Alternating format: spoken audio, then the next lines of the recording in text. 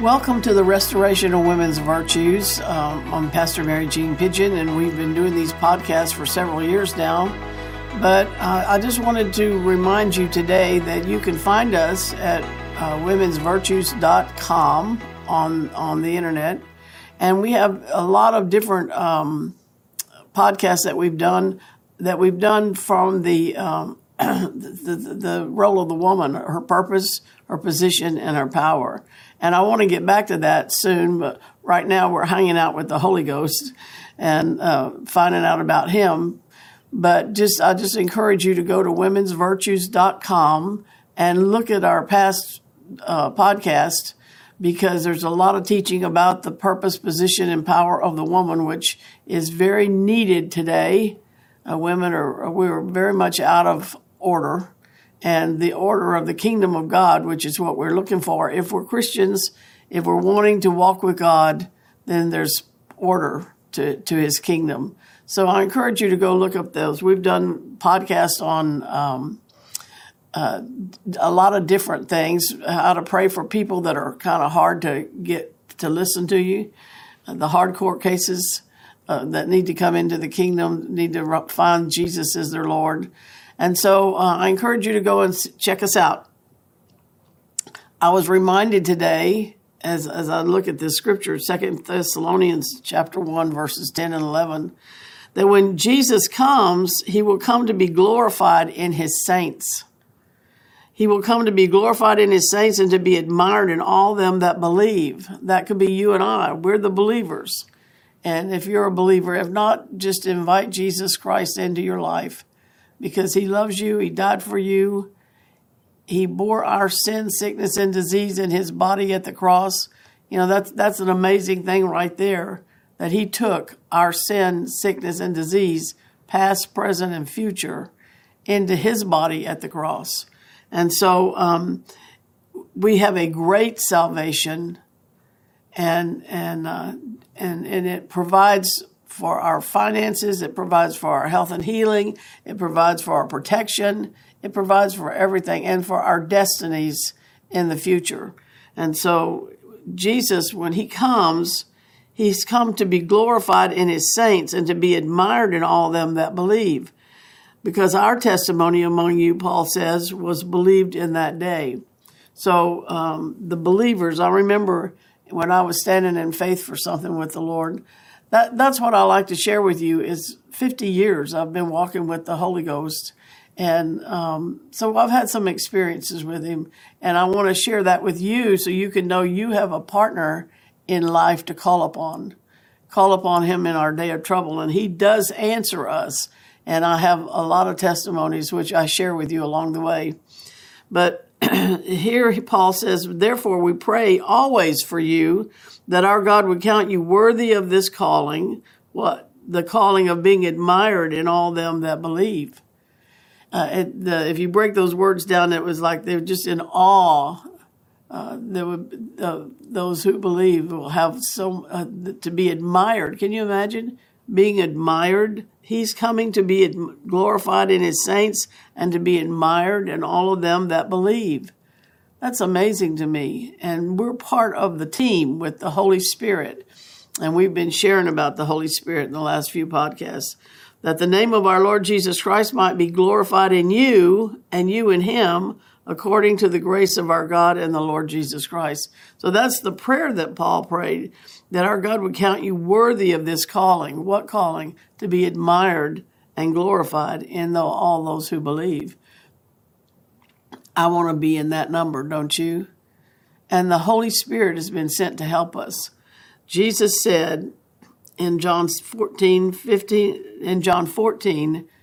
verses 15 and 16, if you really love me, you will keep and obey my commands. And I will ask the Father, and he will give you another comforter, a counselor, a helper, an intercessor, an advocate, a strengthener, and a standby, that he may remain with you forever. The Spirit of truth, whom the world cannot receive, welcome, or take to its heart, because it does not see him or know him or recognize him. But you know him and recognize him, for he lives with you constantly and will be in you. Stop and think about that. The Holy Spirit, the one that was there hovering over the surface of the deep in Genesis 1:1. He hovered, he hovered, he hovered. And then the Father spoke, "Light be." So that same Holy Spirit now dwells within you and I if we've invited Jesus into our life. The Holy Spirit comes in and causes us to become a new creature in Christ.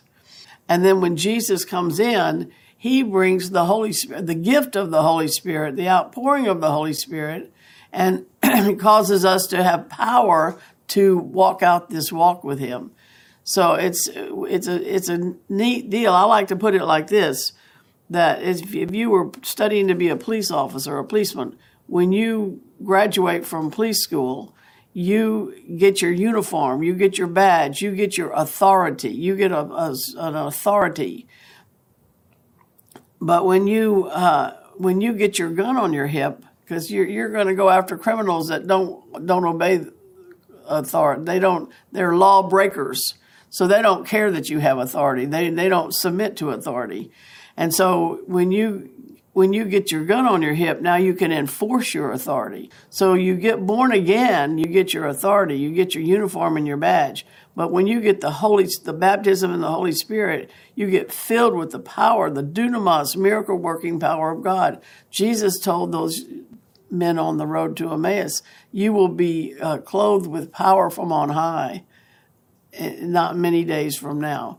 So when you get the Holy Ghost, we were actually, I remember one preacher saying, all the things that you need are within you when you receive Christ as your Savior. Everything you need is inside of you, and you just need to pray it out. So that's why it's so important to be able to pray in other tongues.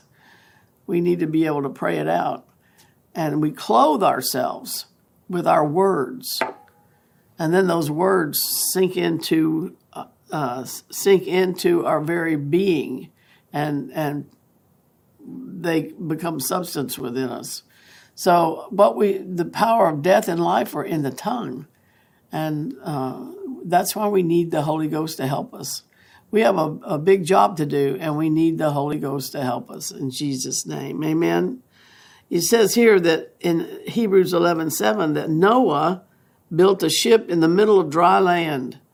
He was warned about something he couldn't see and acted on what he was told. The result, his family was saved.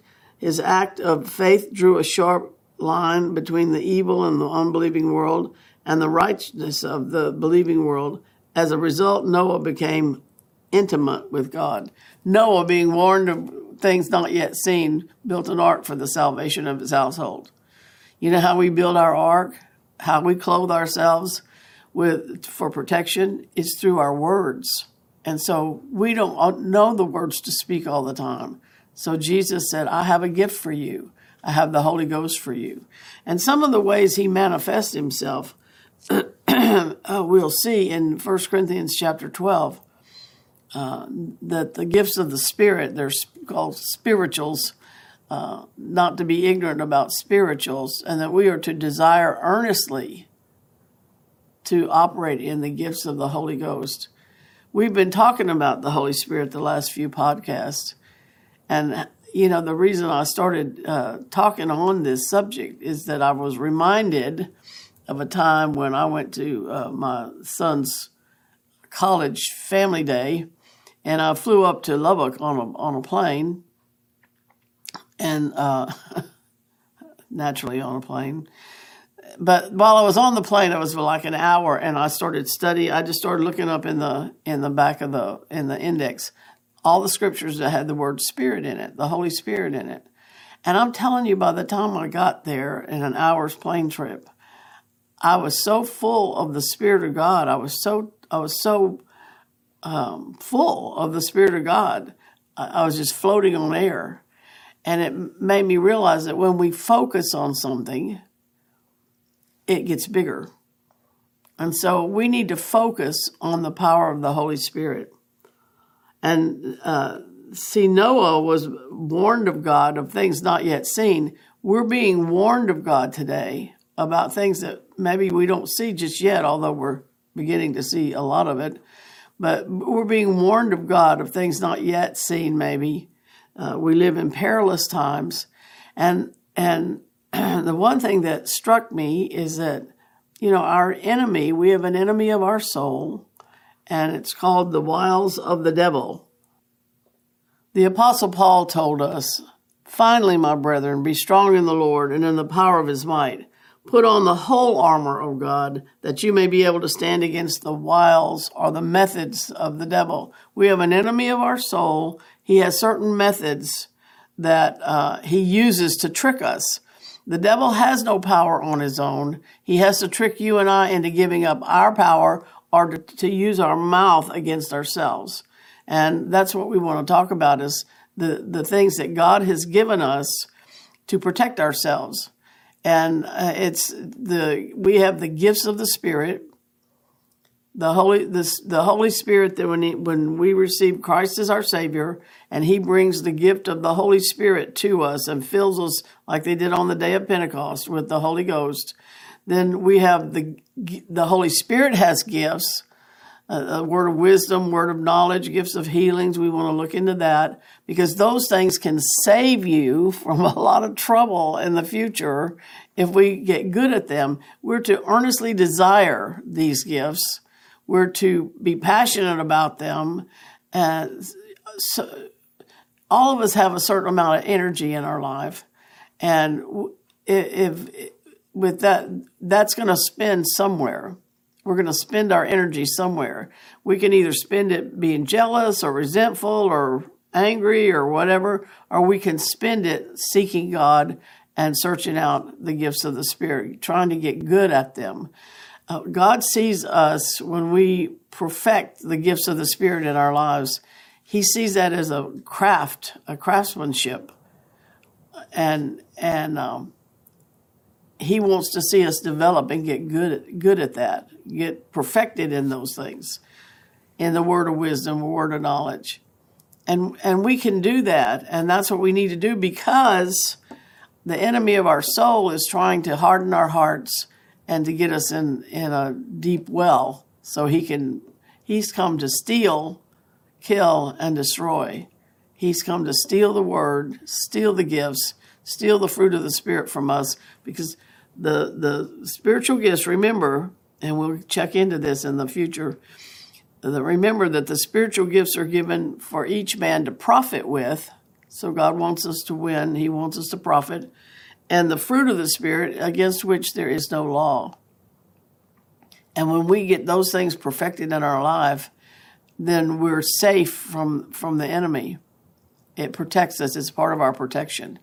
And in fact, I saw just yesterday something I was reading, that entering into God's rest is a powerful place to be for protection.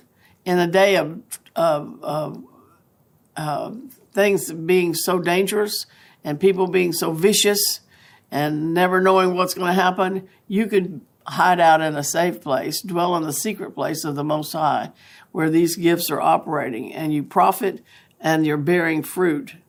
And that's what we want to learn to do, is to profit with the gifts of the Spirit and to bear fruit against which there is no law. Amen? So you tune in next week. Tell a friend to join us, and we'll see you then. We're going to look into these wonderful gifts that are given us by the Holy Spirit, our friend. Amen. God bless you.